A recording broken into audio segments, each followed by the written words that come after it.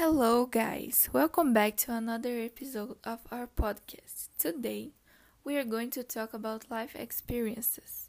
Being more specific, we are going to talk about how working groups can make learning easier and more fun at school. And to answer this question, I'll be telling you a story that happened to me when I was 15. This year, I was in freshman year, and my teacher called Celie challenged the class to do a charity project in groups. So me and my group started to think about what we were going to do.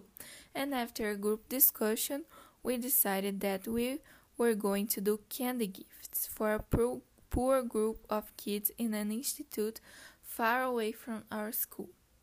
And guys, we decided to give them candy because it was Easter month. So first, me and another member of the group started to buy the things. We bought a lot of diversified candy groceries. After this, we divided the money to pay it, and while we were doing this, the other part of the group was finding the institution and talking to them.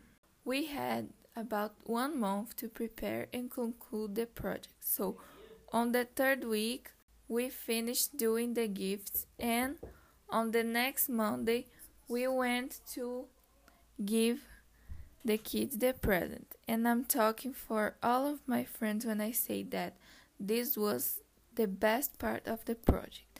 It was a very special day for us because we stayed all the afternoon with the kids and we did a lot of things. We played together, we ate together, and the kids loved the presents. They seemed really happy, and it was very satisfying for us to see their faces. And I know that this project was very important for us because we could see another reality of life and we could help them to feel better. Also, we felt better, and we know we made the difference in their lives. And for this, I am so grateful. So guys, that's it for today. I hope you enjoyed the story because it was very good for me doing this.